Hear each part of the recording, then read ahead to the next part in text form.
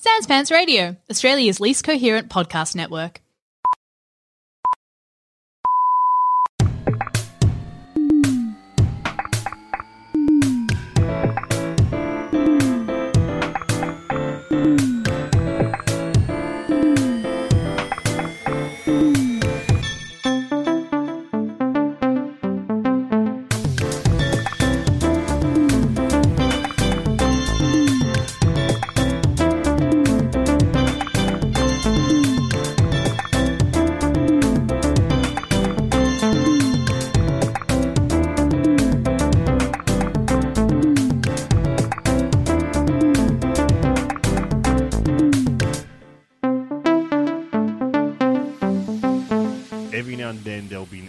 Or something. That's the only time I say just pause and we'll keep going after. Okay. Let's leave this in the pod. Yeah, this is funny. Because I think it'll be funny if you hear an ambulance, because then we can go, sorry guys, my career just died. Or something like that. Something really funny like that.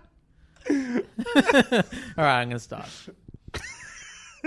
Welcome to Total Reboot, the only podcast on the internet about movies. I'm Cameron James. I'm joined, of course, by Alexi Toliopoulos. Cameron James, it is my pleasure, my privilege to be here after 100 freaking episodes of this podcast where we talk about freaking reboots, remakes, and rip-offs. But today we're doing something a little bit different. We are in the midst of abridging episodes between mega series. We just talked about Nicolas Cage for a bunch of freaking episodes. Yeah. And we are moving off of Nicolas Cage to face a beloved actor known as Jonathan Travolta in our next mega series. And to celebrate 100 episodes of this podcast and to celebrate these two gorgeous men, we are joined by our dearest friend, our closest collaborator. You know him as a former original Slater boy. It's the original Christian Slater, Henry Stone. Good afternoon. Did you say collaborator? Collaborator. Our beloved collaborator.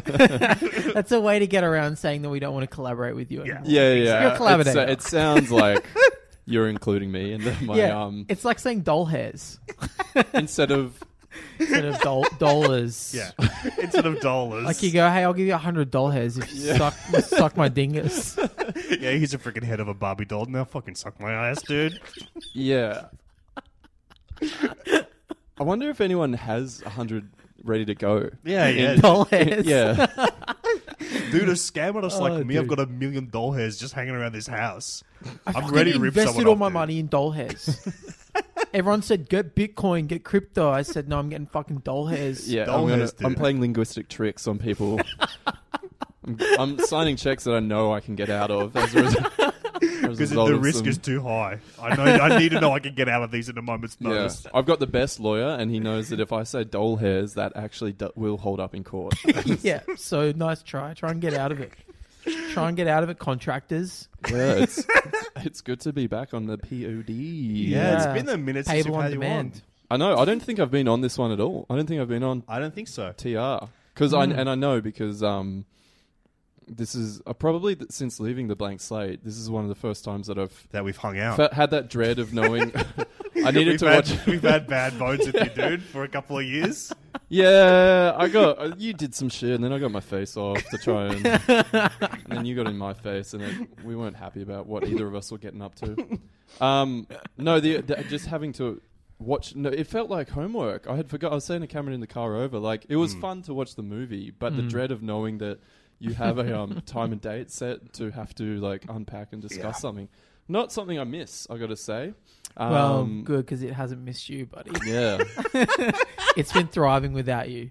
Yeah, dude, we've gone from strength to strength since you left. Yeah, I know. I listened know you to haven't- at the start of episode 100, and I heard that you were going to go back and re-release all of the original Blank Slates should people choose to pay a fee to listen to them. Yes, I was going to get you a bottle of shit.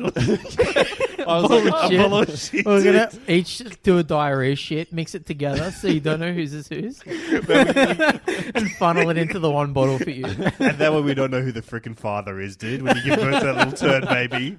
I'm going to go Maury Povich with that sample. But we are glad to have you back. Sorry we made you watch a movie Yeah, it You was- you enjoy watching movies, but Yeah, I know on what my you're own saying. terms, I think. On your own terms, Yeah, exactly. exactly. Because it is hard when you get 20 minutes, half an hour into something, and you immediately get bored, or you start zoning out, Yes. and then you go, "Fuck! I can't believe I have to talk about this. What am I going to say?" Yeah, my you watch God. it thinking like, oh man, what am I going to contribute? What? And then you go, oh, I haven't listened probably to the new version of the podcast since I left, so maybe I should actually figure out what they're doing. And then you listen to it and you're like, oh, okay, well, it's the same as the old version at least. So like, I know that used to be a part of that, but then I'm like, oh, but what if I've lost that je ne sais quoi? What if I'm Well, I'm not so there anymore? I glad don't to have know, sent you in but, a spiral the last week since we asked you to do this episode with us. No, you asked me 2 days ago, I think. Oh, yeah, but it was... Or did I forget? Did I you don't ask me a remember. I week feel ago? like we asked you a while ago. I don't know. Honestly, now you put me on the spot. I don't know what fucking time or day I asked you to. I think no, I think what's happened is that I think we've been circling around something Yeah. for a few months. Yeah. And I reckon we were maybe gonna. I reckon I was gonna get in on Wicker Man, maybe. Oh, I think yeah, so. that's Yeah. right. There Or, was and then talk that about fell Wicker Man, through, maybe. and then Dude, listen, and then we you just had threw me- 100 threw me in, episodes. face I off, threw yeah. you in the face off. I was like, we had 100 episodes. I got to get my beautiful boy back on here. it's exciting. The original Recipe Slater boys had to reunite for one You- final time. You know, I couldn't even remember when I was listening to you guys yesterday and trying to just like put myself back in this. I couldn't even remember what our theme song was. All I can remember is the mother blanking blank slate. Yeah. Ugh. I think it took me 15 minutes of like mindfulness, like active remembrance of not letting myself off the hook of like letting my mind wander to force myself to remember that Clinton did it. Yeah. Yeah. But it was nice to like walk down that go down that memory lane. I like to remember old podcast theme songs. Yeah. Yeah. We had two Serial. blanks. Oh. Oh, man. I only like to scary. remember ones from our podcasts. Oh, okay. I blank everyone else out. But you you played this theme song for like 30 seconds. How long is the theme song? 7 minutes. Yeah. Yeah. If We have an abridged version every now and then, but usually the full one's 7 minutes, and this technically is still part of the theme song. Oh shit. We okay. do consider the entire podcast a song. Yeah. And when people say, It's do you have a spoken word. request for a walk-on song if I'm doing stand-up, I often say, latest episode of Total Reboot. Play it. Chuck it on, dude. Chuck the fucking Hellboy episode on, dude. Give them a bit of a context for who I am for an hour. And you get on stage and you go, play it again, Sam. And hopefully the guy's name's Sam. Hopefully. Based on the way most Sydney gigs work, they seem to be run by Sams. So Yeah. many Sams out there now. That's a big... Oh, God, guys. Sams, you got to quit. You got to quit. Every Sam should quit. Quit your job no matter what it is, no matter what industry you're in. Make room. Yes. Let the All new Sams should generation make in. room. Exactly. And that counts for Samantha's. Yeah. as well. Absolutely. Samuels Yeah. and Samantha's make room Yeah, you're out of here. for Hit Let's, the bricks, dicks, and chicks. Named Sam or Samantha. But we're here to talk about Face Off today. Whoa, did you just reveal the name of the... Yes. Whoa, I holy know I didn't shit. build up to it very much. I want to just rip it off like a Band-Aid. Well, it's in the title as well. So, like, Yeah. what are you? That's true, but I didn't know we were talking Yeah. about Face Off. I just had to guess that we were. Yeah, we had laid out a masterful scheme where we told people we were going to do John Travolta, and we had a movie that was going to lead us from Nicolas Cage to John Travolta, but we did not tell people what the movie was. Yeah. We got a lot of guesses, not a single correct one. Really? Yeah, we got 1,000 guesses sent in to us, all from Wow. from 4 different fellas, all named Sam, one named Samantha, but still a fella. Yeah. And they sent them in. They guess a lot of things. They guess like Punisher. They guessed Broken Arrow, They guessed Broken Arrow. They guessed Wind Talkers. Mr. Deeds. Yeah. One guy guessed Mr. Deeds, and we're like, what the hell is wrong with this? We talked about him for like 5 weeks. We're like, what the hell is wrong with this guy? But also, in this like intricate, very clever way of not revealing the title of the film we were reviewing, I don't think we even said to each other what we were reviewing, and so I actually didn't know what we were reviewing until I had to just make a guess and go, I think it's Face Off. God, you're smarter than all the Sams and Sammies out there, dude. You figured it out. Yeah, and I watched it this morning for the first time in a little while. In about a week. Incredible. I watch it every week. Well, it's a wonderful tonic. It's part of my to ward mental off health things. plan. Yeah, your doctor prescribed it to you. It's like you got to see Doctor Wu once a week. 10 reduced face-off DVDs. yeah. And then I have to start paying for them full price. Yeah. I have to But buy a it new still DVD helps. every time. Yeah, because you always rage snap it at the end. Yeah, it's got to be fresh every time. Yeah. It gets to the hour and a half point, and you're like, "Fuck, I'm cured." But I know. then there's Then an you additional realise- 50 minutes, Yeah, you're barely halfway through it. and you're like, "Ah!" Mambo number 5 style. Angry tool time. When was the last time you watched Face Off? Yeah, I think a decade ago.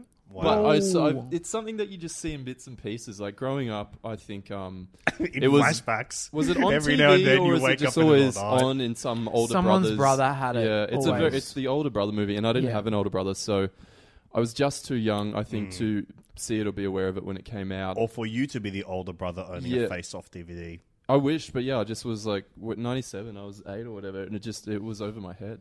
So I think the first time I saw it was in the early 2000s, and I think that I felt this like pressure to see a lot of mid-90s actions. I think almost all of Nick Cage's back catalogue. I'll clean that out in the edit for you. Yeah, Then. thank you so. I think though it felt like there was homework to do for me to be a proper boy. Mm. So I was a yeah. little bit stressed watching all these. Like Yeah. everyone knew to talk about Con Air, and I hadn't seen Con Air until like maybe I was 15 or 16. Same goes with this. I feel like same goes with the other John Woo movie, Broken Arrow or whatever.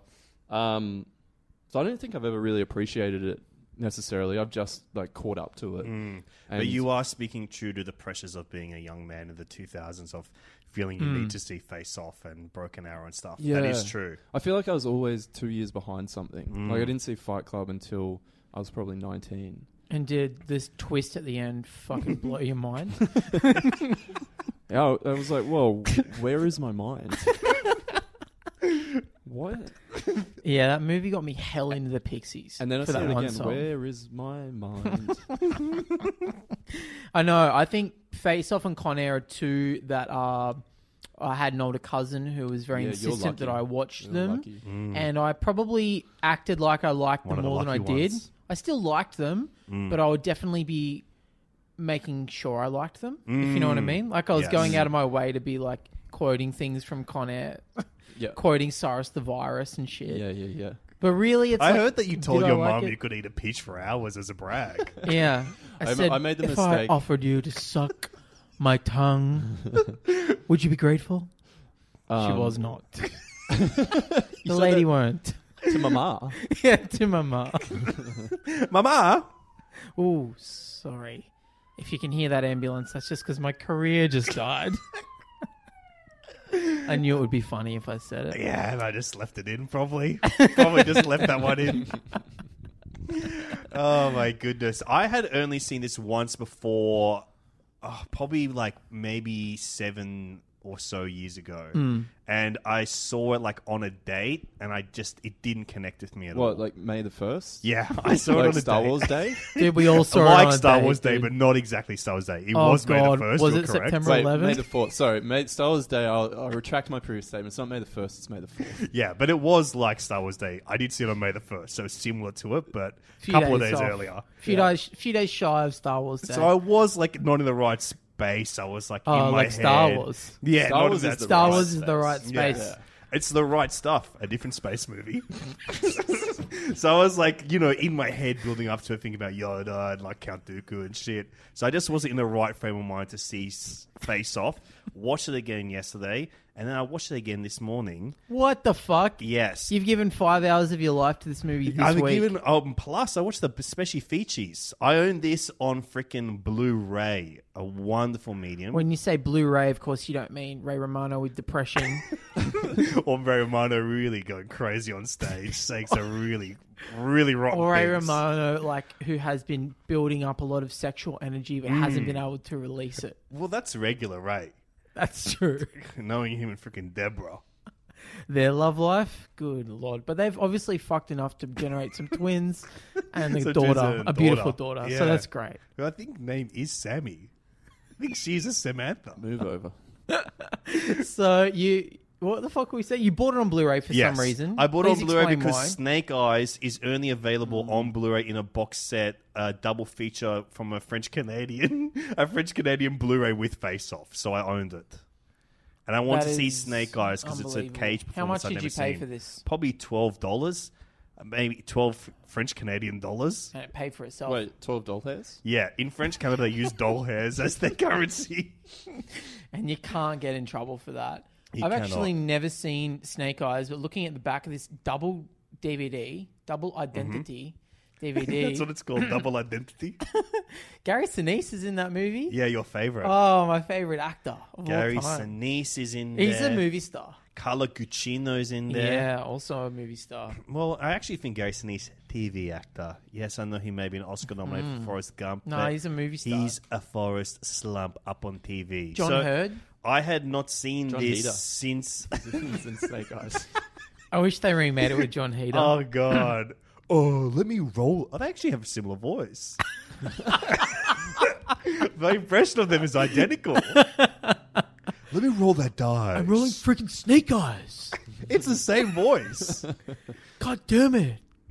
The chickens have large talons. Oh my god, Cage as Dynamite? Come Wow. on, that's a fucking hit on the internet. Dude, someone In make 2000, that. Yeah, that's like a Funny or Die sketch. Someone invent time travel, go back to the times of Funny or Die. Yeah. Get the fucking landlord in there and make a new vid. Make a video, Nick Cage as Napoleon Dynamite, and then watch the funnies roll in. Mm-hmm. If anyone votes Die, they're fucking dumb as shit. They don't get metatextual humor. But I absolutely fell in love with watching this movie. Holy moly. With watching it. Yeah. With the experience of I watching know it. Henry talked about the experience of watching it as stressful like homework, but I fell in love with the act of watching a movie. What were you previously in with it? In Lust? In Lust, I really love to just think about it and just get all excited about it and stuff. But this time I was like, no, this is a deeper thing. This isn't just some precious fling. This is a love that shall never end. Because it's interesting to me because you have a deep connection with Jonathan Travolta. Yes, Jonathan Travolta. And I think your connection with Jonathan Travolta is fandom that borders on romantic feelings. Yes, I agree. Yeah. I'm not going to hide it. Yes, I think that my connection to John Travolta is fandom that borders on feelings of romanticism, feelings of, you know, sometimes I look at John Travolta and I see myself and then I think I'm insane. I'm at least self-reflexive enough to know that I'm insane. So this movie is genuinely for you then, because it's about there's someone else in this movie who's looking at John yes. Travolta, Gets to and live seeing in John themselves. Travolta's skin. But he's a little bit sickened by it. But Yeah. that's still like a I will be an like, out of body "Ooh, experience it fits good. that you're able to empathize. You'd with. like to swap faces. I'd with him. love to. You I'd think s- it'd be the perfect fit? I think I think that our bone structure will be identical underneath our flabby skins.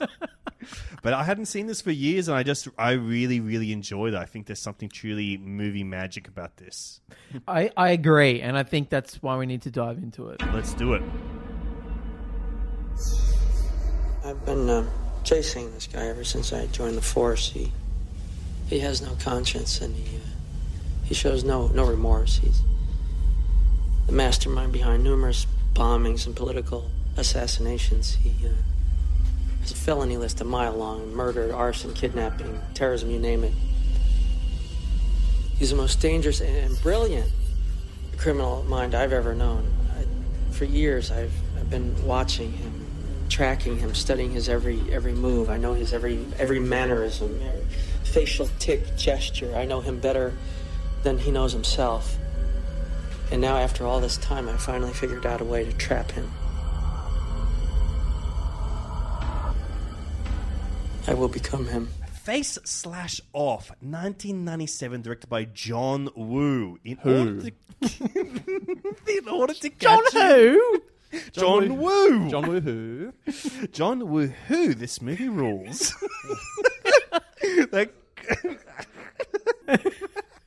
In order to catch him, he must become become him. An anti-terrorism agent goes under the knife to acquire the likeness of a terrorist and gather details about a bombing plot. When the terrorist escapes custody, he undergoes surgery to look like the agent so he can get close to the agent's family. Is that it? That's it. That's it. What else is there to say about that plot?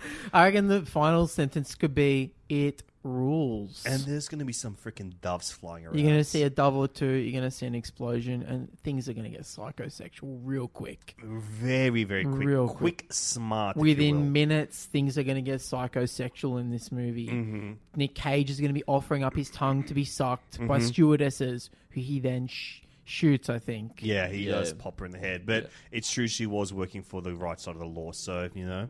That's the best part about being an undercover cop or agent or something, can is you get get shot in the to head. make out with people sometimes, and it's the Oh, job. for Yeah. work, yeah. Yeah, no one can call you out on it. The missus Yeah. can't go, why are you sucking that tongue early? And you go, you don't get it. I was undercover. I was undercover, dude. And it was fucking awesome. Undercover and underpants. And under the shirt. Yeah. Let's start talking about our two main fellas, Jonathan Travolta and Nicolas Cage.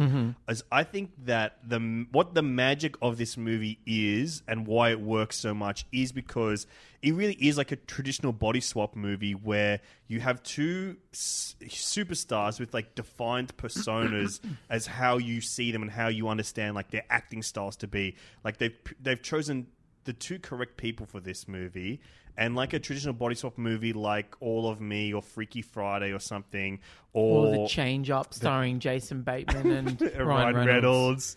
you know, anything where two fellas piss into a fountain the and they piss up. swap souls. The original title for that was The Piss Up. The piss up, because the piss goes down into the fountain and then goes up the other Up fella's into the other urethra. person's, Yeah. like a piranha, one of those little Yeah. dick fishes. Those little dick fishes, the Yeah. Amazon dick fish. It's a magic fish. They never go into the science of it in that movie, but it's two little magic fish. And what they do is they come out of each bloke's dick, Yeah. land in the fountain, kiss, and then And go then back go up the stream of the into other. the opposite ones. Yeah. And the And they science filmed does it. check out. Yeah. Much like the movie Looper, if you do lay down the science of the change up, Yeah. it does check out. Primer. Looper doesn't do that. Looper and Primer.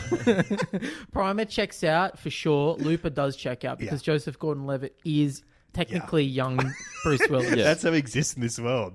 Yeah. Bruce Willis came back, I want to make it younger. I want to be on a sitcom when I was a teenager. I'm going to go invent time travel and go back and do it. But I think that like the joy of this movie is that same body swap concept that's just wrapped around this, or it's like the design or the kind of wrapping for otherwise a very traditional revenge action movie. And so that's where all the joy of this movie comes from, apart from like the incredible choreography, is seeing those body swap moments. And I'm always like watching this, I was so shocked at how convinced I was this time that it was Nicolas Cage being played by John Travolta or vice versa. I think that there's like, it's such a beautiful collaborative performance that they have together where it's like, I'm always convinced that each time that who I'm watching is Jonathan Travolta wearing fucking Nicolas Cage's head. I read that they spent 2 weeks together learning impressions of each other for this. And I immediately was like, I would watch that movie. I would watch that documentary series. Vimeo web series, please. Yeah, Vimeo web series, or it's like The Trip, and it's just them Doing impressions eating of each meals other. and doing impressions of each other.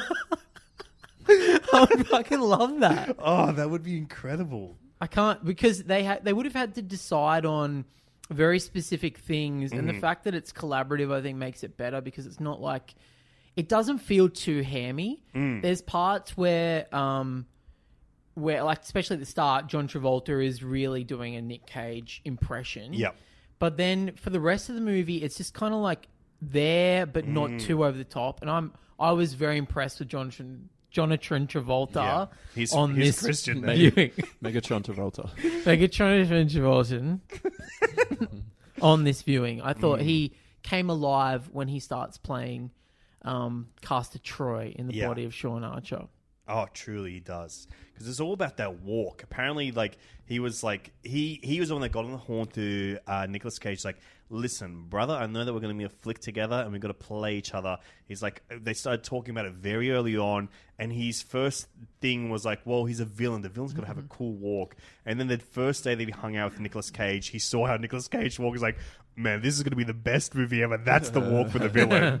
And just like that whole thing of the way like he kind of clutches the gun against his crotch and stuff. He said like that was from him like watching Nicolas Cage like walking in a weird way. He's like, I got to bring that into the character. So you can just like tell like how much fun like it and a delight it is for these two guys to like be embodying each other's personas. Yeah, and I think arguably Nick Cage would be having the least amount of fun because he has to just play like a stock standard hero. And he kind of, John Travolta in the first 10 minutes or 15 minutes of this movie is just sort of a Boy Scout. He doesn't have anything identifiably unique or eccentric about him. But I think on this viewing, I kind of really appreciated Nick Cage's performance because he gets to do all the dramatic heavy lifting in this movie. And I think it's some of his best acting. Yes, I agree. I really think the moments where he's kind of confronting his grief and trauma and he's sickened by what he looks like now, or dealing with the fact that his wife is living with his enemy is some of the most great Nick Cage dramatic acting that I've ever seen. Yeah, I don't think he wouldn't have not had fun. I think that both roles are like pretty laden with fun. He just gets to flex all that sort of. I think you described it as like an expressionistic tendencies in the form of like grief and like second guessing this psycho choice. He just like went straight in on. Yeah, there's so many like wild outbursts that you get to see, but they just play into the upset of like the circumstances that he's locked himself away into. True. And I think there's like those beautiful moments like when he goes to that prison and he starts like a prison fight in there, and there's moments where it's incredible what he's doing, where there's moments where it's like his face starts to look like John Travolta's muscles are working behind his head, when he has these moments of like realizing, oh shit, I'm being myself, I have to be Castor Troy again. And then the moments of like the existential dread of realizing that, and like he's spiraling moments in that scene. I'm like, what he's doing, I couldn't imagine another actor pulling off the way that he does. I can't believe that you liked it this much. I really thought you were going to hate it, man. I liked it. I would never stand by anyone describing anything in it as beautiful. Oh my god, that's a check I can't sign with, even with doll hairs.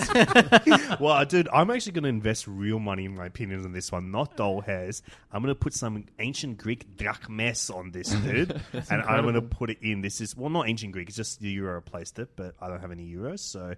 Got a couple of drachmes. Modern Greek. Yes, some modern Greek drachmes.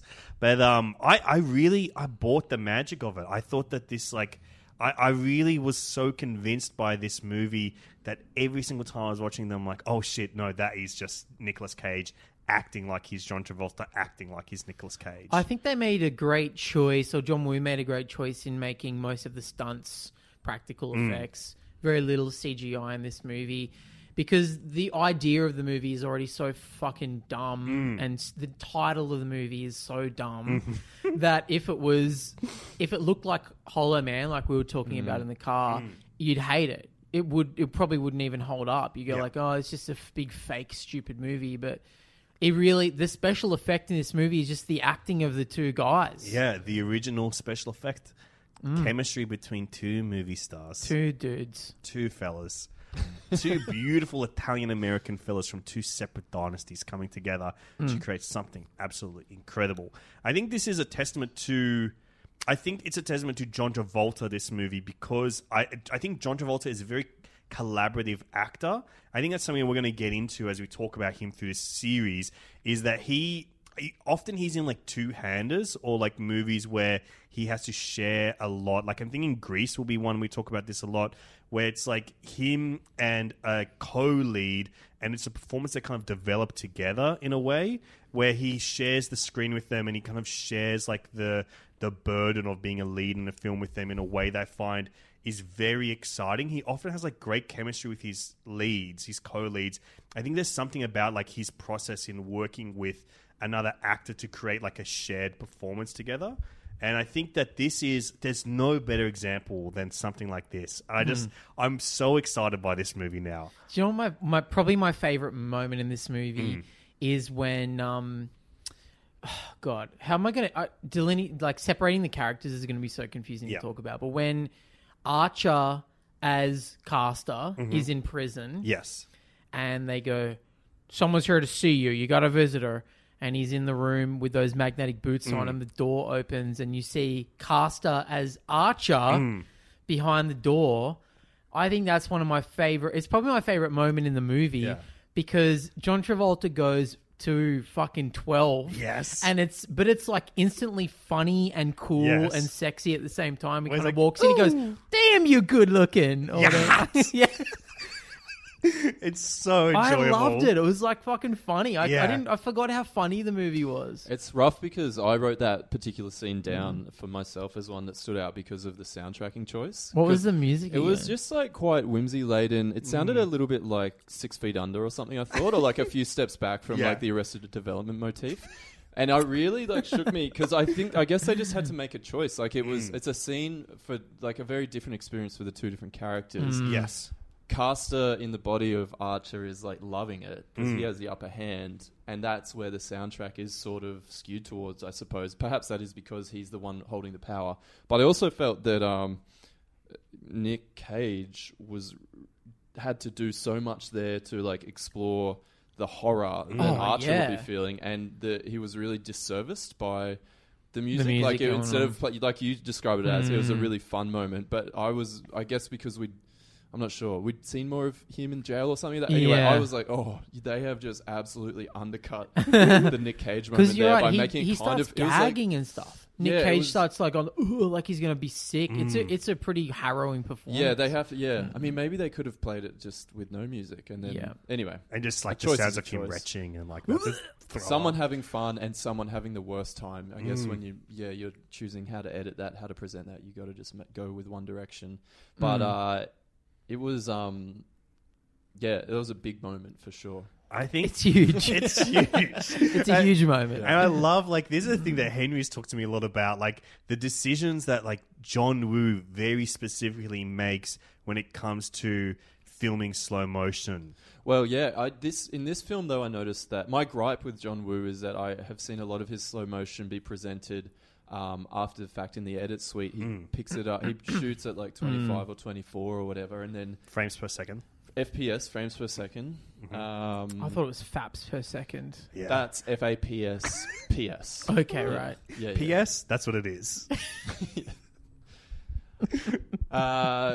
He slows them down in the edit suite, and that has always bugged me. Especially in Mission Impossible 2, more than any other movie. I think there's like so many sort of tension-breaking or world-breaking choices that happen in that film. I think over the last few years, I've been seeing people in Australia have fun with pointing out the fact that there's like Falcons in the chase sequences there, which might be a niche thing just for us that takes you out of it. But another thing for me is those slowdowns. But this movie I thought was a success of its slow-mo because I think it was all shot high frame rate. And to my personal taste, well done. It was definitely pre-planned. I just hate choppy frame rates. And I think it's a thing that's in particular with John Woo, where you're like, you're going to be doing slow-mo. Yeah. We've seen every one of your other movies. Dude. This had so much slow-mo in it that I was just happy to see. Like when Cage is arriving to the plane and he's getting his trench coat off, it was amazing. And like the guns revealed on his back, there was amazing. It wouldn't surprise me if they just rolled slow, knowing that John might use it. They shot the whole thing in 60 FPS and slowed and sped it up.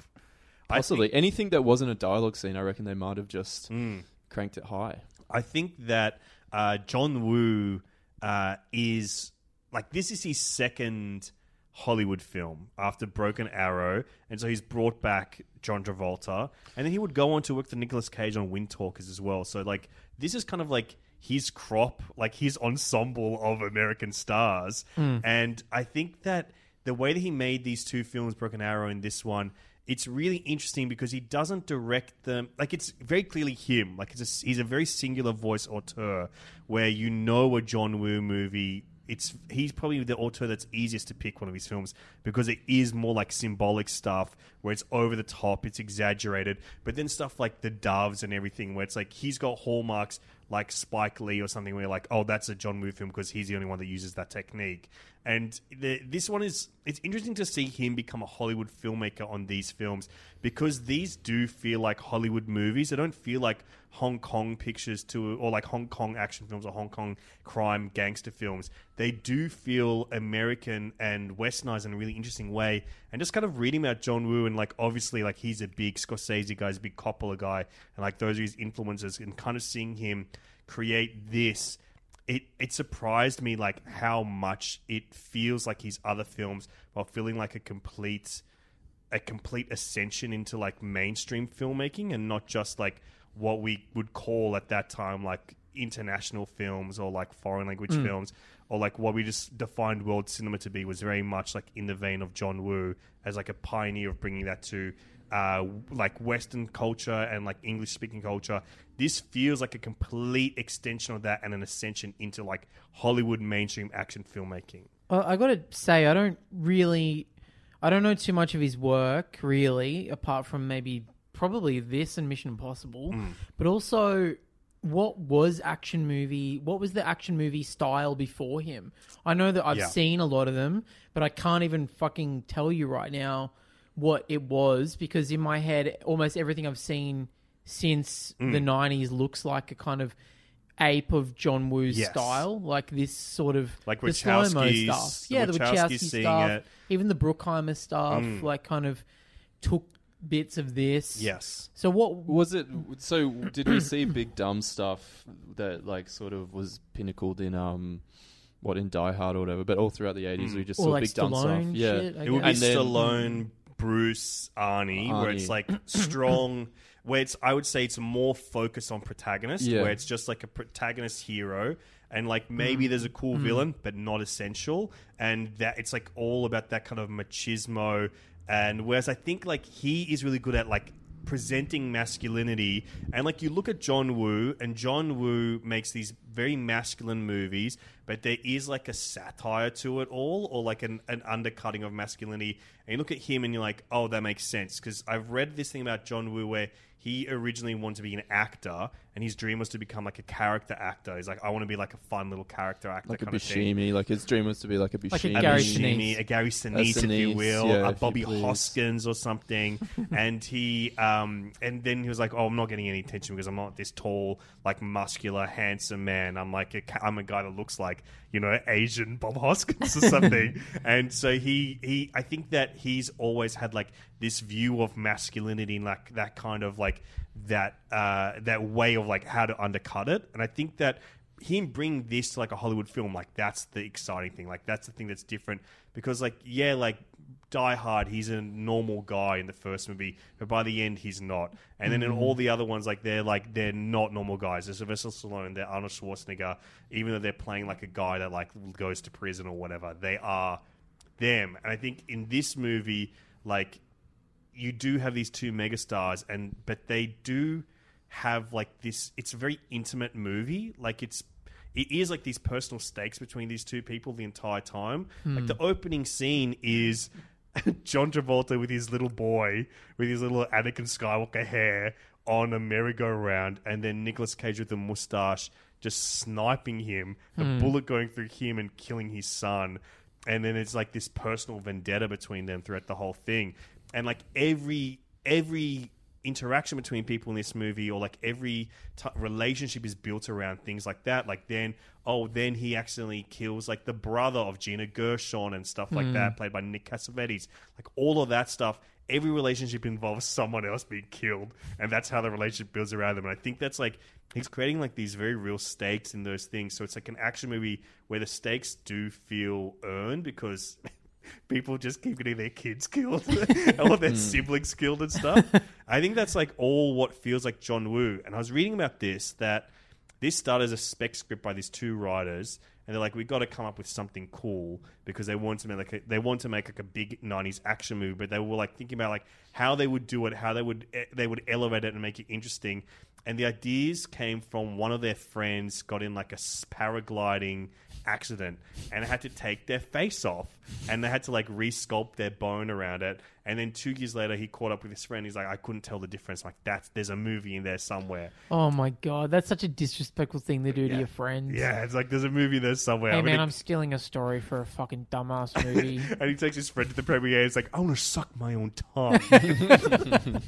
But then they were like, the two writers were like, well, what are the movies that we like? They looked at like Birdman of Alcatraz. Like, okay, we can do like Birdman of Alcatraz thing, and White Heat, which is like a James Cagney movie from like the 40s, where it's an undercover person goes into prison and joins like James Cagney's gang. And then they made it a fucking sci-fi movie set in like the year 3000 or something, like set in the future. And it was all sci-fi, and it was going to be Arnie and Stallone, very much escape plan in this high-tech prison. And then John Woo was on board, and he's like, I can't do this. He's like, I want to do this movie. I like this idea a lot, but I'm too scared to do sci-fi. It's too far removed from what I do. I don't have the confidence to do that in my second language yet.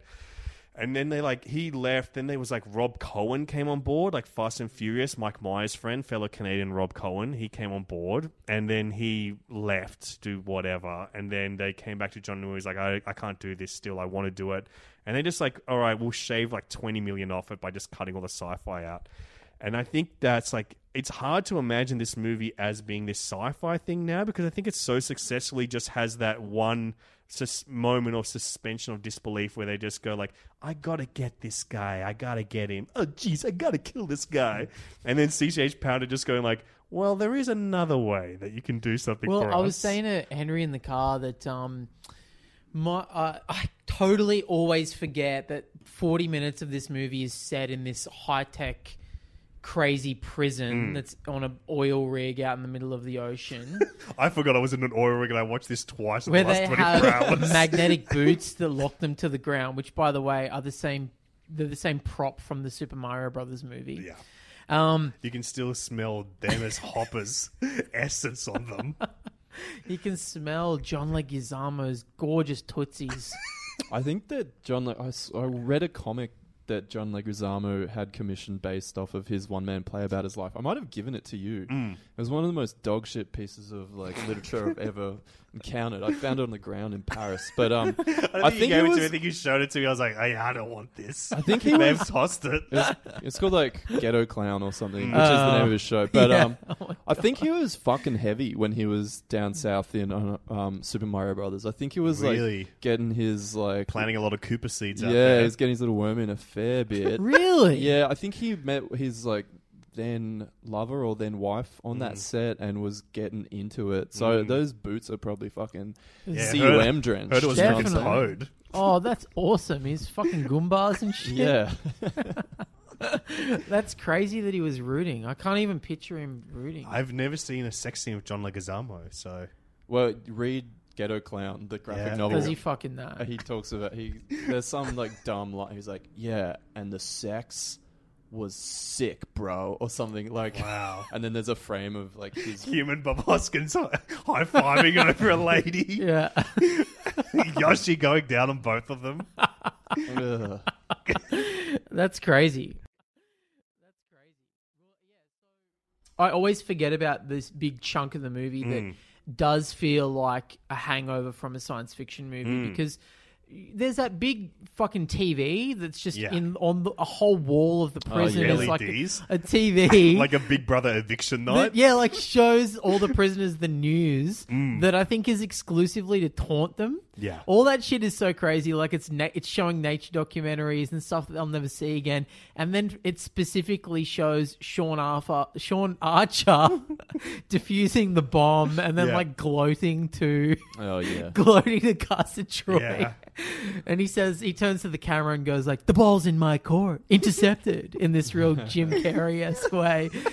That feels like not reality at all. I can't believe that that's part of the movie. Yeah. Also, can either of you tell me, I'm lost, and you watched it twice, Alexi, so maybe you know, when Nick Cage jumps from the sea prison into the water, how does he get to the mainland? He rides sharks. Yeah. Deleted scene. He rides sharks. He rides sharks. Yeah. Yeah, he can speak to sharks. Do they say like cash, grass, or ass? It's in a scene earlier on in the movie where he's getting his face off and he talks to that Canadian TV actor about how he's going to do his face. And he's like, well, I've got this little chip that goes into your mouth and like you talk like him from now on. And also like if you can talk to sharks now using that. You're a shark cool. will Tom You're now. Aquaman now. Yeah, it's got a shark setting on there, so you can use that. Oh god, I got to press the button. He has to put his finger down his throat to click at the shark. But it's good because when he slightly gags, the spew that comes out is what attracts them. Yeah. Oh, good. Yeah, good, it's good. it's an absolutely flawless, clever design. They knew that the spew would make it work. There's so many, like, this is like an all-star cast, this movie. Like, it's crazy how many recognizable, like, actors there are. Like, Joan Allen as John Travolta's wife. I think that their relationship... Oh my god! Imagine just like that's the name of her biography, autobiography. Joan Allen as John Travolta's wife in that movie. I think she's great in this movie. I love Joan Allen. Yeah, I like Joan Allen. She's fine. It's interesting and kind of cool to see an age-appropriate partner in a movie like this. I think that might be something that John Woo was able to bring to it. Yeah. I read that he like very actively sought her out. But what would John Travolta have been? I think she was 41. Would he have been around that? John bit more? Travolta What would he have been? He's probably only a couple years older. Her 54 is when he's born. She's born 1956. 56, yeah, okay. Yeah. So yeah, there's like a what do you call it? A verisimilitude to that casting in that Yeah. she's not like how old was Jamie Lee Curtis when she was playing Schwarzenegger's wife? Like what in True Lies? There was Yeah, that must have been an age gap. Not that much, No? though, right? Because she would have been like 18 in the 70s. He would have been like Mr. Olympia. I feel that I don't know. We should do a whole In podcast ancient where just Greece.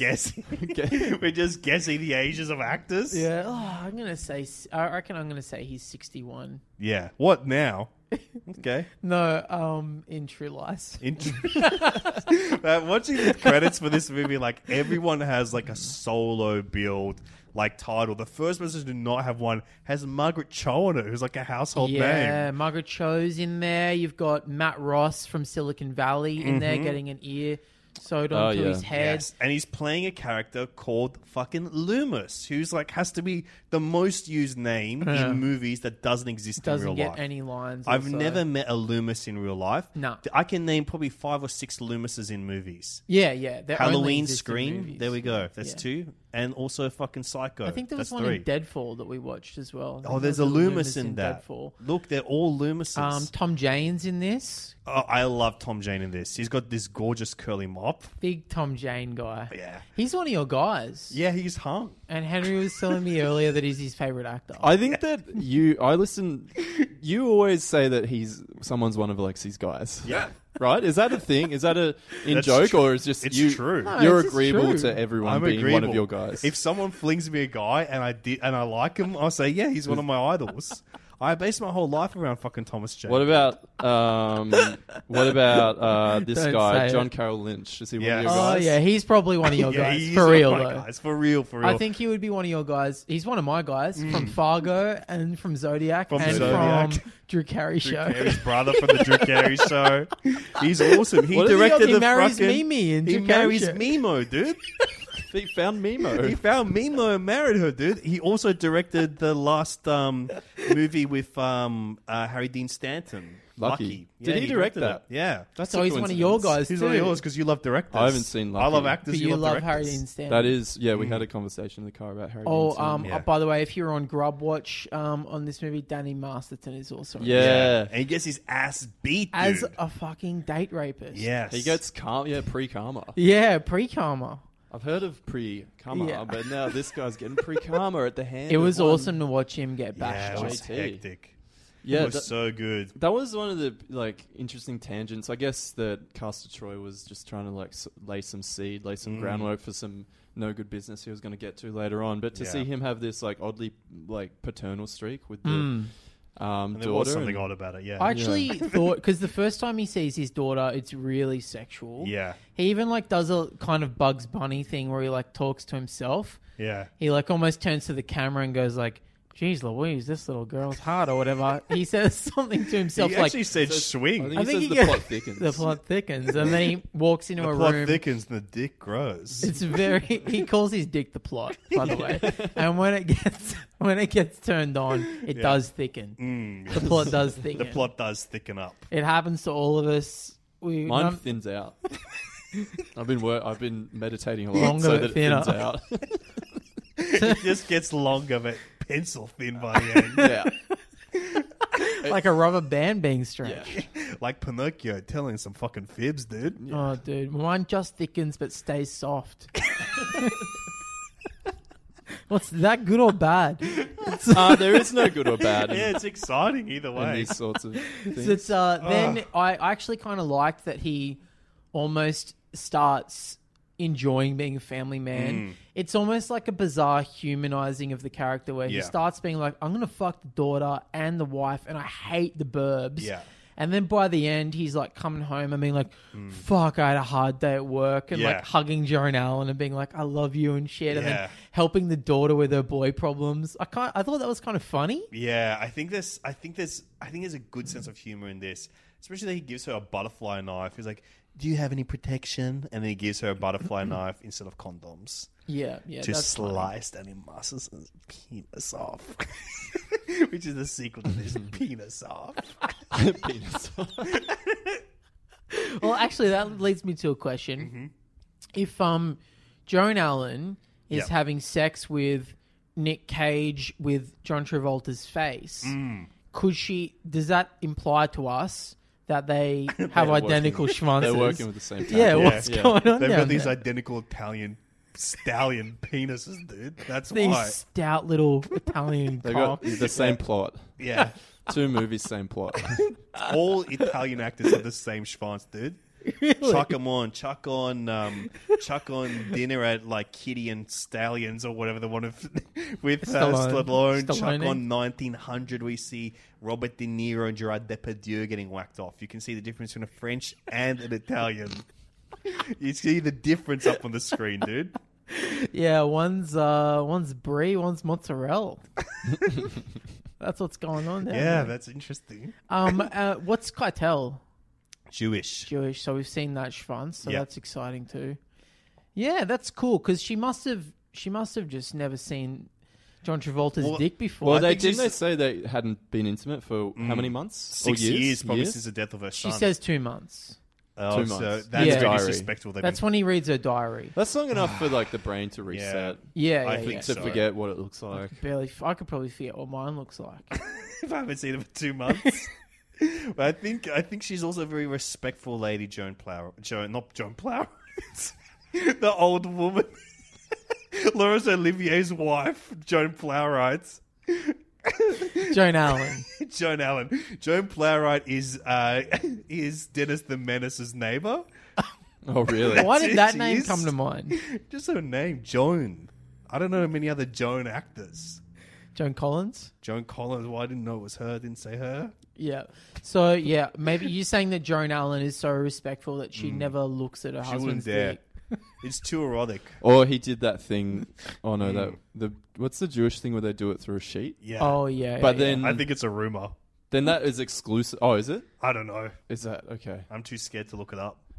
But that would, if he only hung it through the sheet, she would have nothing else to focus on, and then would probably That's true. easily be able to decipher the truth. So no. Yeah, yeah. That's the one plot hole for me. Yeah. And it's And a it's big through a one. sheet. It's in a sheet, dude. Yeah. There's Alessandro Nivola I loved in this movie as well as a brother. And that's one thing that stood out to me was like, He is one of your guys, he weirdly. is one of my because guys, weirdly. you've talked about him before. I think he's a big old slice of white bread. Unforgettable. Boring, Yeah. smeared with fucking spreadable butter, a bit of mayonnaise Yeah. on it. Yeah, I felt like I was like, oh, they're just waiting for Sam Rockwell to come of age. Yeah. Yes. That's very rude. Yes. That's why it hurts, because it's true. It hurts me. It destroys Nivola. His confidence is ruined from hearing that. But I think that he's interesting in this movie because he feels like he should be in that chain of actors like Nicolas Cage of being like the nerd in an action movie, then graduating to becoming the lead of the next one. I think they tried to with him doing Jurassic Park 3. 3, being the hunk in that. But then, like, Was what he it the doesn't hunk? take.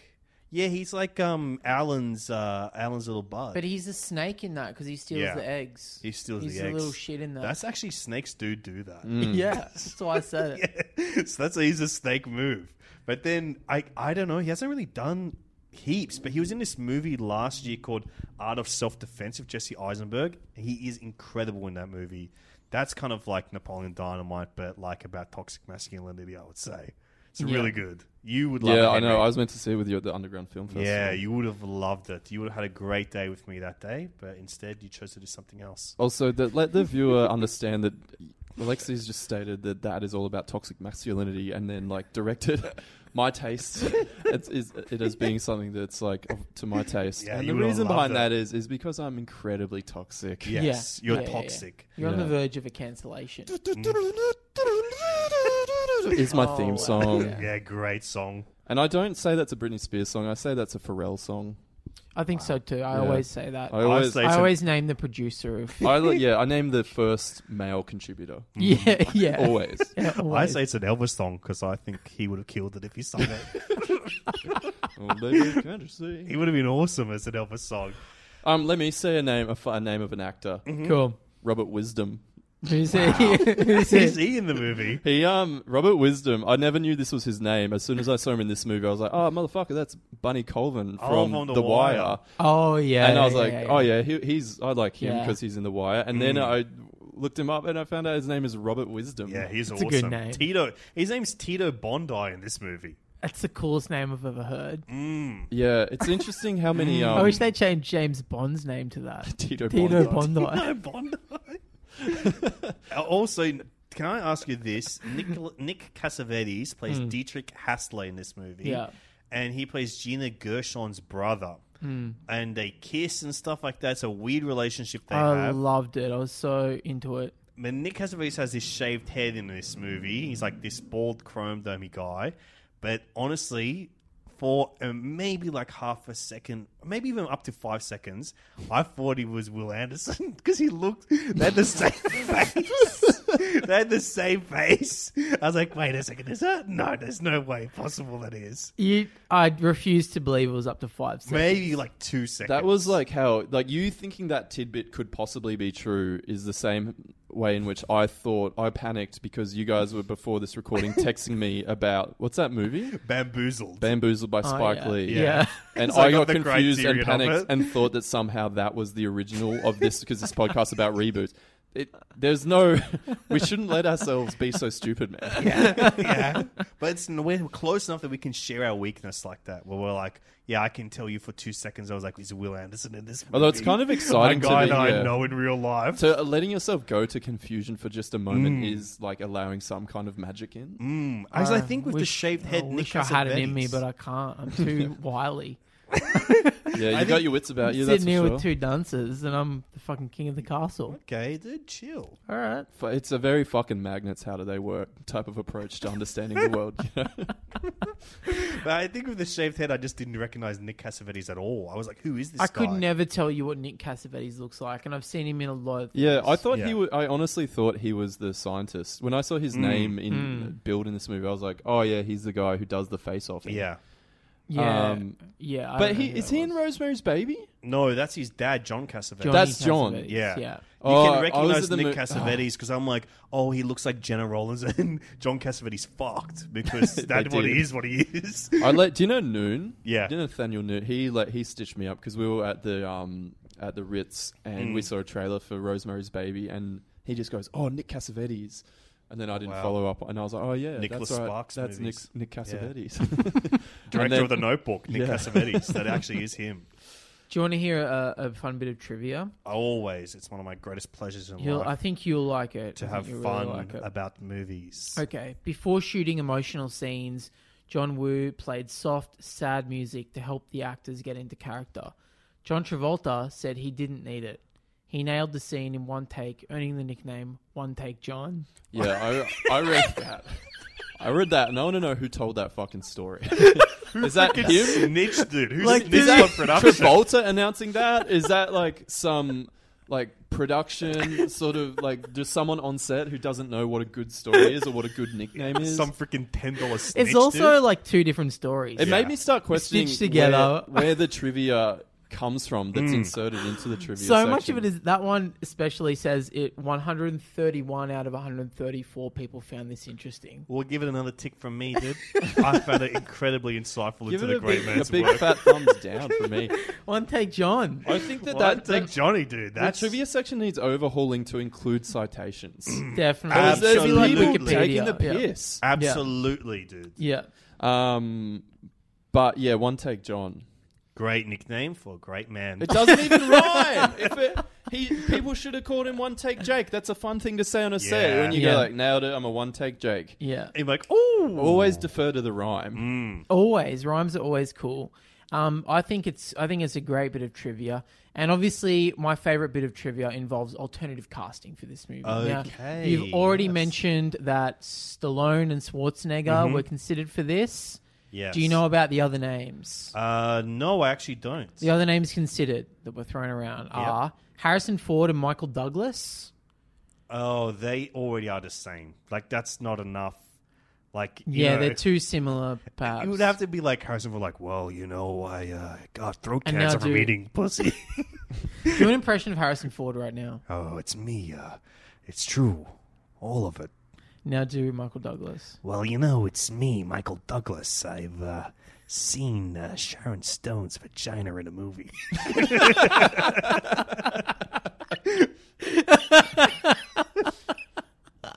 Yeah, they're different enough. A little bit, yeah, a little bit. Now do Harrison Ford doing Michael Douglas.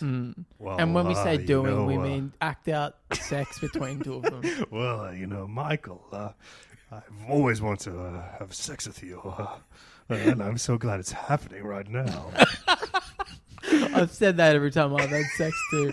I'm so glad this is happening. Well, if you're fucking a famous actor like Michael Douglas, you're going to be in awe of the moment. And the guy eats a lot of pussy, which is something we know. Yes. So you can only imagine what he can do with an anus. Yeah, but if you're Harrison Ford, you don't have to imagine. It's real. It's true. All of it.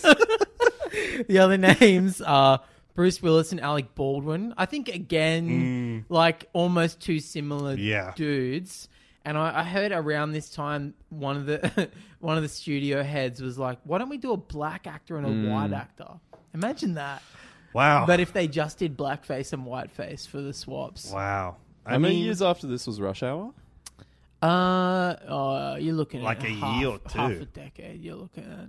Oh, You're looking at, half a decade. you're I looking reckon, at a solid fiver. I reckon fiver. No, dude, no shit. 1 2 year. years, 1 year. 98. Whoa. Do Yeah. you think that's the equivalent? Rush Hour. It should have been those two: Chris Tucker and Jackie Chan. Is there doing anyone face-offs. else listed? There's more people. There's This feels fake to me. Bob Hoskins and Roger Rabbit.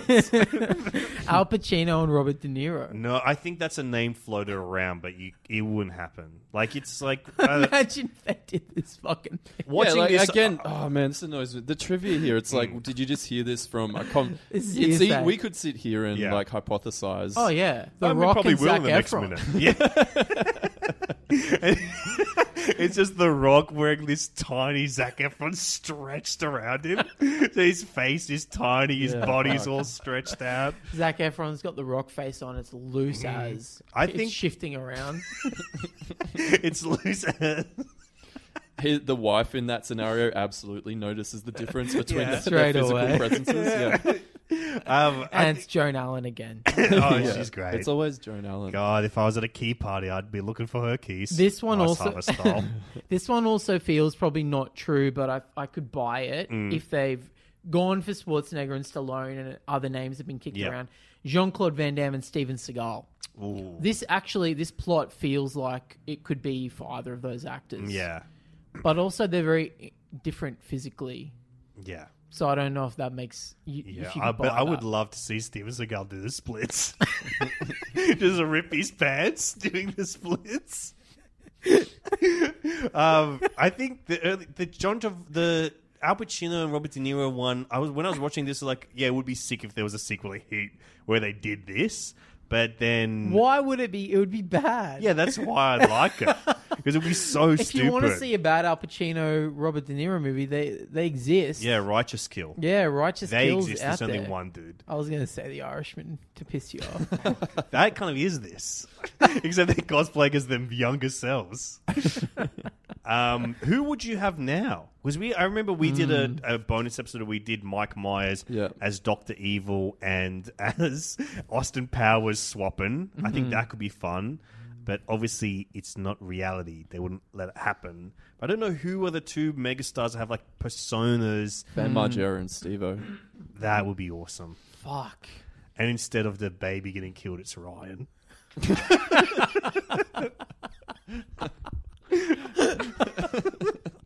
Do you feel bad for saying Yes.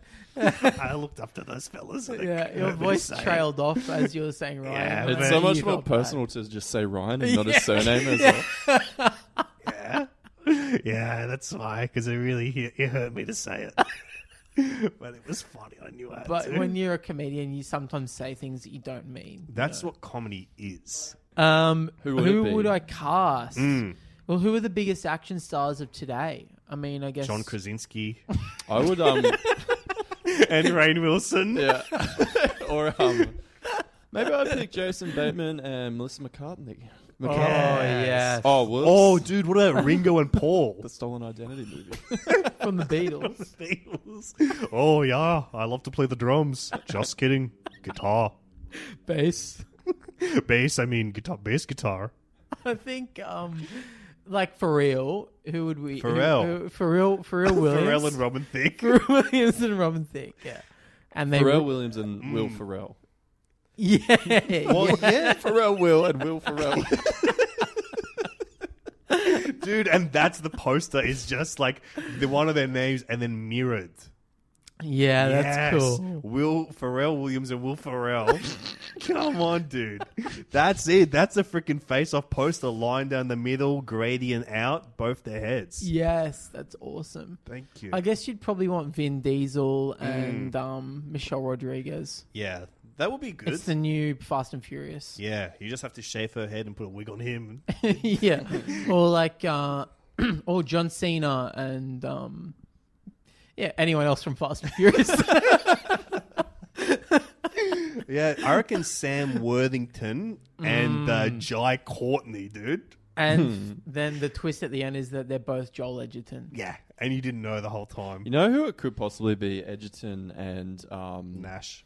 No, and Mendo.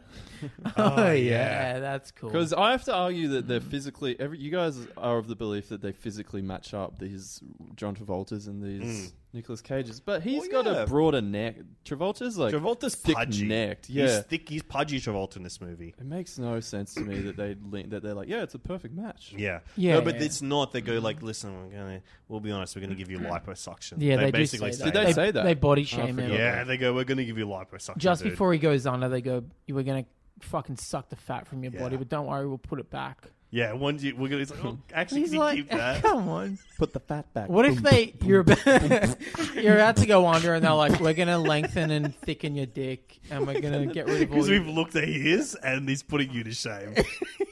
And that is the one part of Castor Troy that you are allowed to hold on to if you want to. Hold on to it now. Just give it a shot. Get used to it. He's under. Get used to playing with it. Oh my goodness. Do you want me to just say some notes I wrote down? We don't have to follow through with them. These are the things that Yeah. Of course. tickled me.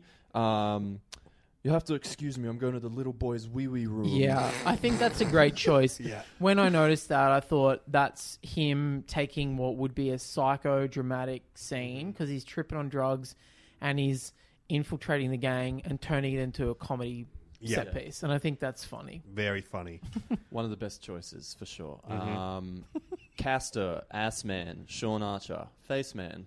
Yes. Because he That's how loves you to can touch tell the the face. difference. And he loves to touch the Yes. ass. And that's symbolic of, I think, Casa, he is all about carnal desires and what happens south of the border, like Yes. the butthole and the pussy and the ball pussy area, bags and the penis and the stuff. entire peach The area. peach, the whole peach Yeah. pit. The whole Whereas- peach pit of Sean Archer is more of the mind, which is Yeah. he loves the face, the mind, The the eyes, soul, which are the up window soul. to the soul, etc. Yeah. Yeah. And Yeah. that's why he hasn't fucked his wife in 2 months, because Yeah. he's more like, I'm actually more spiritual than More you're spiritual giving me than that. credit for. Yeah. Yeah, I'm getting over the death of my freaking son, dude.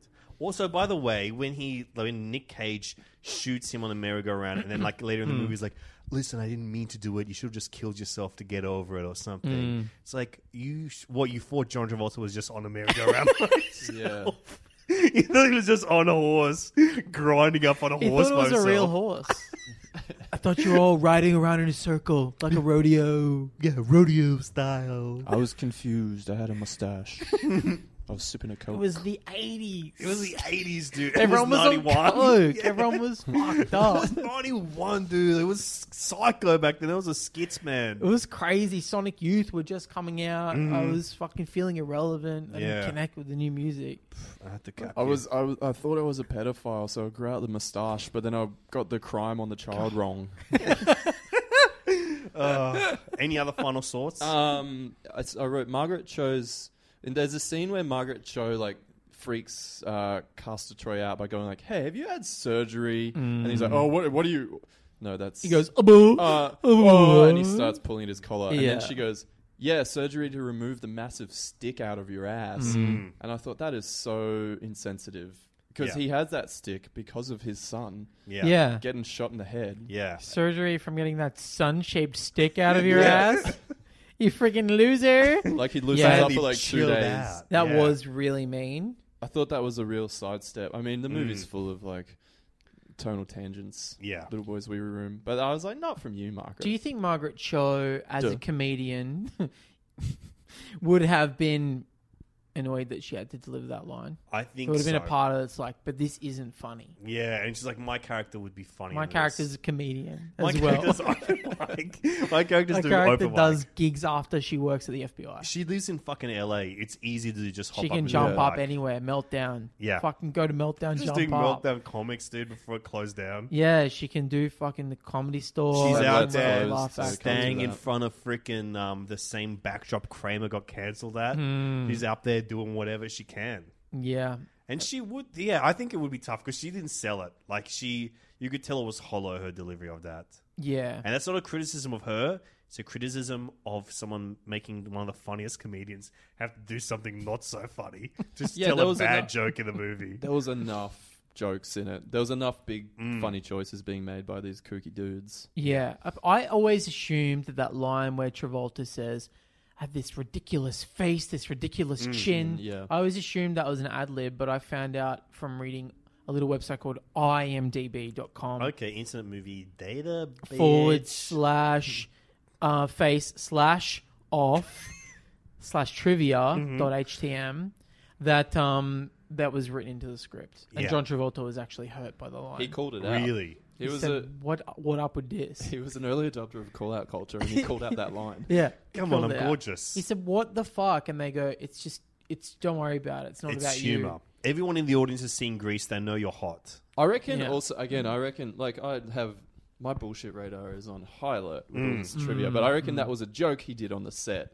And Whoa, wait a second. You because telling me what my is he freaking like chin's a ridiculous? dumbass? Does he not understand that Castor Troy is a Loki-esque figure who would that character would say Yeah. something like that? Yeah. Also, when there's scenes when they right up each other's grills with their guns, I'm like, if I was Nicolas Cage, I'd be pooping it in that dimple, dude. Pooping that little That's gun why in the it's dimple. there. He got shot once. It's the ricochet from the sun's head. What if they gave him an origin story for his dimple like that? Like in Raiders at Last Crusade. Yeah. Yeah. Oh, yeah. Ricochet off my son's Shit off my head. freaking son's skull. Ooh, right on my chin. Oh, was it electrifying? I said, why couldn't you put the chip in the bit of my chin? Hide it in there, fill in the gap. Hide it Fill in in the the chip. gap, honey.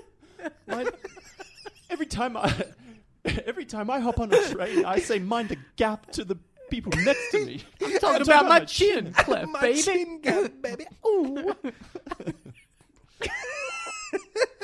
Yeah. Oh, goodness gracious. I think maybe he might be dumb. Maybe he's dumb. Oh Yeah, yeah, true. yeah, I of forgot course, yeah, that yeah. as an option. It is possible. I think it is possible.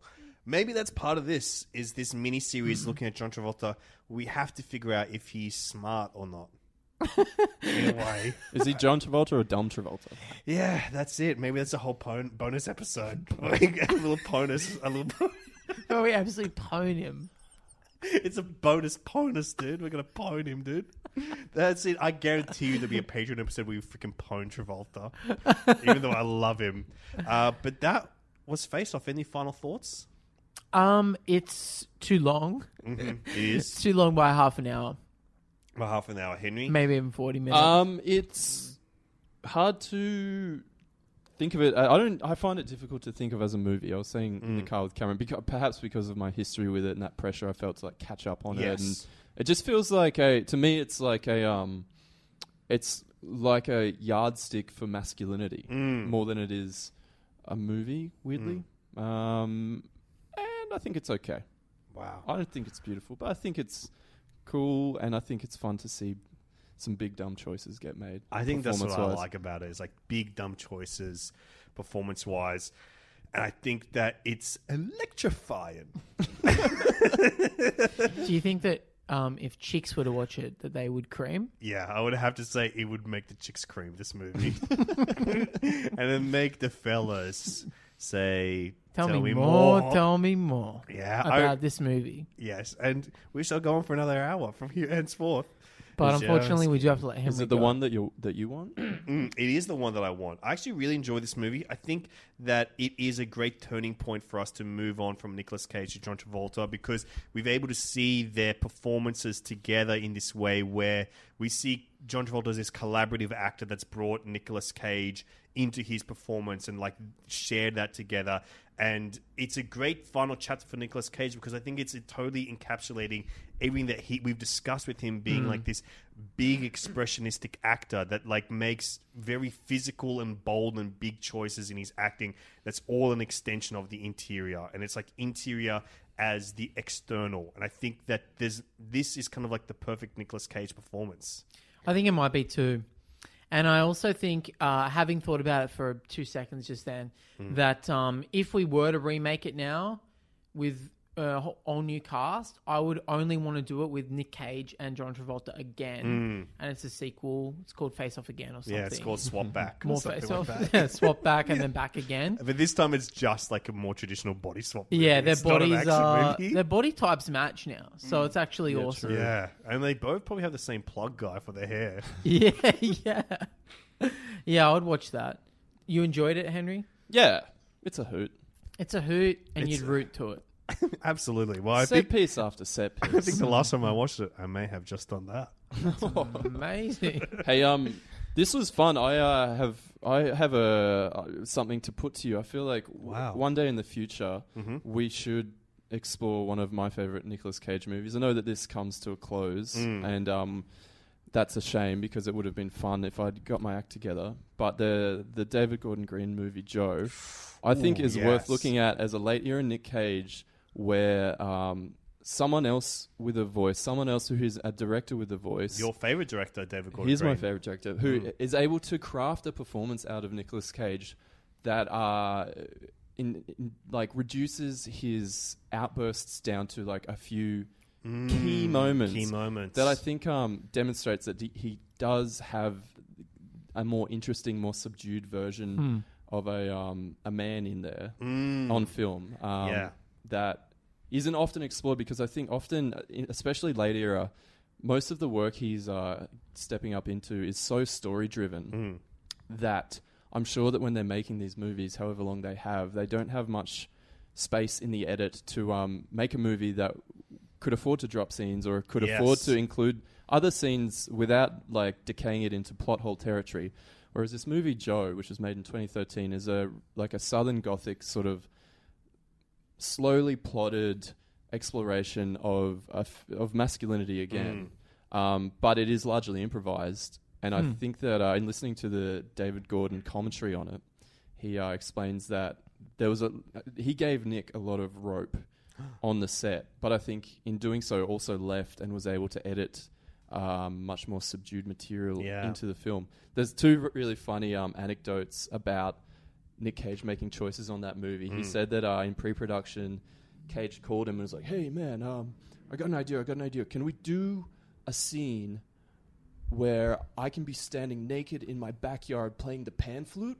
Whoa. And David Gordon Green said no to him. Oh. But I think it's interesting to hear that kind of story because it might be reflective of the way in which Nick Cage approaches a lot of his work on all these other movies. And they're movies where possibly it's a lot of them you see like they're first-time directors or they're people who used to do stunt work So who they have just say moved into yes. directing.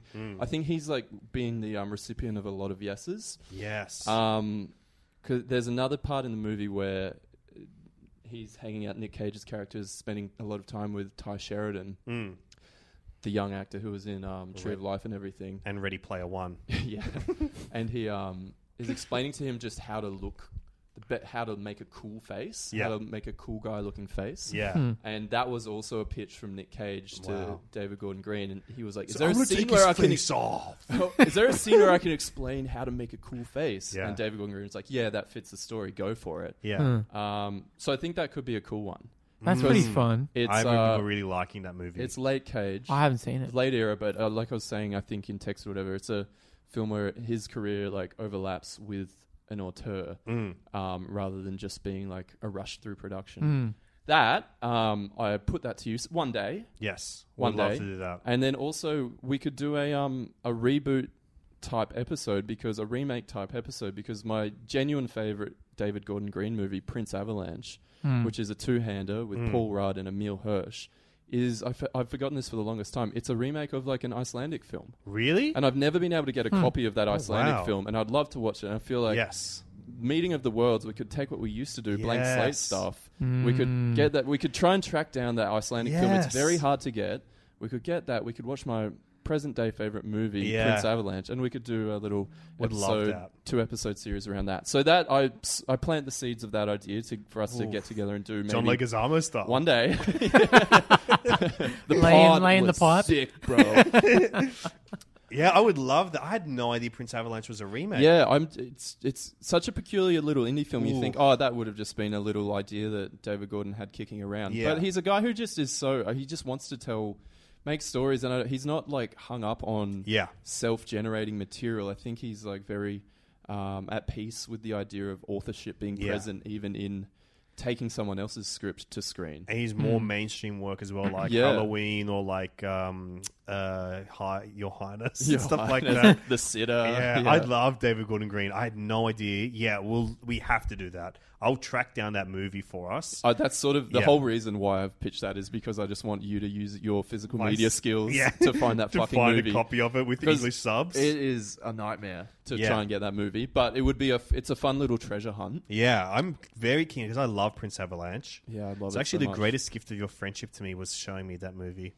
The Yep. greatest gift of your friendship to me was when you showed me your Prince Albert. Which all of us have seen. It's a rude Even story. probably the listeners of this show have definitely seen it. It's a rude story, but me discovering that movie is sort of tied up in showing someone else my Prince Albert. Genuinely before Netflix and Chill ever became memeified, I did invite someone who I was seeing at the time over to just put on anything, and there To was show that, and them we your- turned it off. To show them your penis. Well, that's Emily's stage come one. over. yeah. I'm having a viewing of my penis. And we turned it off, and I didn't return to it for like 3 years after Your that. penis. Well, the penis Much was like turned off. Joan Allen. Wow. So you saw Prince Avalanche while planting some seeds, John Leguizamo style. Yes, sir, Bob. Wow. So, Fucking hell. sorry for ruining a beautiful suggestion just now, but Speaking of John Leguizamo, Prince Avalanche, I would be remiss not to say that freaking Paul Rudd and Emil Hirsch would be great as Mario and Luigi. And they actually look like them in that movie. They're wearing overalls and little caps. That could be a Mario and Luigi. Let's do a 3-episode. We do Prince Avalanche, we do the original, and we do the Super Mario movie. And then we do your Prince Albert as well. Yeah, We just talk about Review that. it. and, Thanks for doing the pod, man. Yeah, thanks so for much for having me joining back. us, Henry. It was We fun. love you very much. It's always so good to pod with you. We did 50 episodes with you. We did Was it probably 50? 150 without you. So on to 150 more. did you make to Bring you back 100 every for week. Blank Slate or We never? did. Yeah, Did we you? did. Yeah, one of my proudest moments. Fuck. Yeah. And on And the we did it- final episode, we feel like a finally real- both had diarrhea together. I feel like a real deadbeat dad. Well, just let the record show we do hang out with Henry pretty much just as much as we did back in the Blank Slant days, but we do not do it on the record. It Yeah. is strictly off the books. You're still our dearest friend.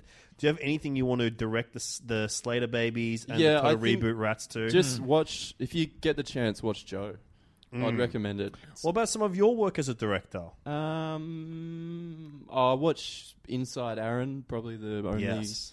good COVID-themed comedy. Henry, love you. You better leave you. I Okay, I hate better leave to ya. watch you go, but Mhm. I love to To watch you watch you- walk away. What Yeah. you leave? Joan Allen style, dude. He says that to Joan Yeah, Allen. in yeah, the movie. yeah. He never grabs her ass. Yeah, he's got too much respect for her. All right, I'm gonna get out of here, guys, and you Don't. better not grab. Henry has left the building. Another And- quote from the movie. And now that he's gone, we can finally talk about shit that we want to talk about. Yeah, so we can finally gossip, honey. Mm. Cameron, what do you got going on this week? Well, in Sydney on August 14, myself and Ben Elwood are screening Cats at the Hayden Orpheum. My favorite cinema. Your favourite cinema, my favourite movie, and one of our favourite dudes. Yes. Ben Tom Elwood. Hooper. Oh, sorry. So Ben and I spent 7 episodes talking about that movie. You were part of one of those. It is so good. Wise Cats is on Sans Pants as well. It's on the Sandpants. And we are now hosting a screening. We're not going to talk over it or heckle it or anything. Yep. Well, that's not strictly true. We're not going to talk over it. Yes. It's not a commentary. No, we're going to intro it, and then we're going to sit down and watch the movie with the audience. But what we want is for people to be joyous, to have fun, to heckle if you want to heckle, Yep. to laugh at it if you want to laugh, to hiss, to howl, to dance, to prowl. All the shit that kiddies do. Yeah. Enjoy it. So that's on August 14 at the Hayden Orpheum with Ben Elwood. And that's all I have to plug. It will be socially distanced, for those of you who are asking. Because I know a lot of people like us, you're cinephiles, you're dying to get back to the cinema, you might have some trepidations. This would be probably a fun, interactive way to go that would be quite safe for you. Yeah. You're not going to be sitting right up against somebody. If you want to put a box of popcorn on your lap and hope that someone reaches in and plays around with what's going on down You there. got to bring them with you. Yeah, it has to be someone you know, or you have to really lather up with some fucking sanitizer. Yeah. Sanitizer. Bring it. Sanitize and butter in that popcorn. Absolutely. For the cinephiles listening, I would also direct you to MIF Online. It's happening this weekend. If you're in Australia, I think it's geo-locked to Australia, but it's the Melbourne International Film Festival. It has gone online this year. There's some great movies on there. First Cow is sold out as the opening night film, but there's some other great ones. One that I'm interested in is Wendy, which is the same director as what's that movie called? It's kind of like apocalyptic, and it's apocalyptic, but it's in America. Beasts of the Southern Wild. It's his take on the Peter Pan myth. Right. So I think reboot Yeah, fans would be yeah. interested in seeing like what an auteur director's take on the Peter Pan myth would be. Maybe one day, if it's interesting, we'll do something with that on like weirdo Peter Pan movies. Because I'm dying to talk about fucking Hook on this podcast one day. I'm going to talk about, I think it's called Leaving Neverland. That sounds like a crazy weirdo take on the Peter Pan myth. okay. I'm thinking about Finding Neverland too. Johnny Depp, another cancelled fella.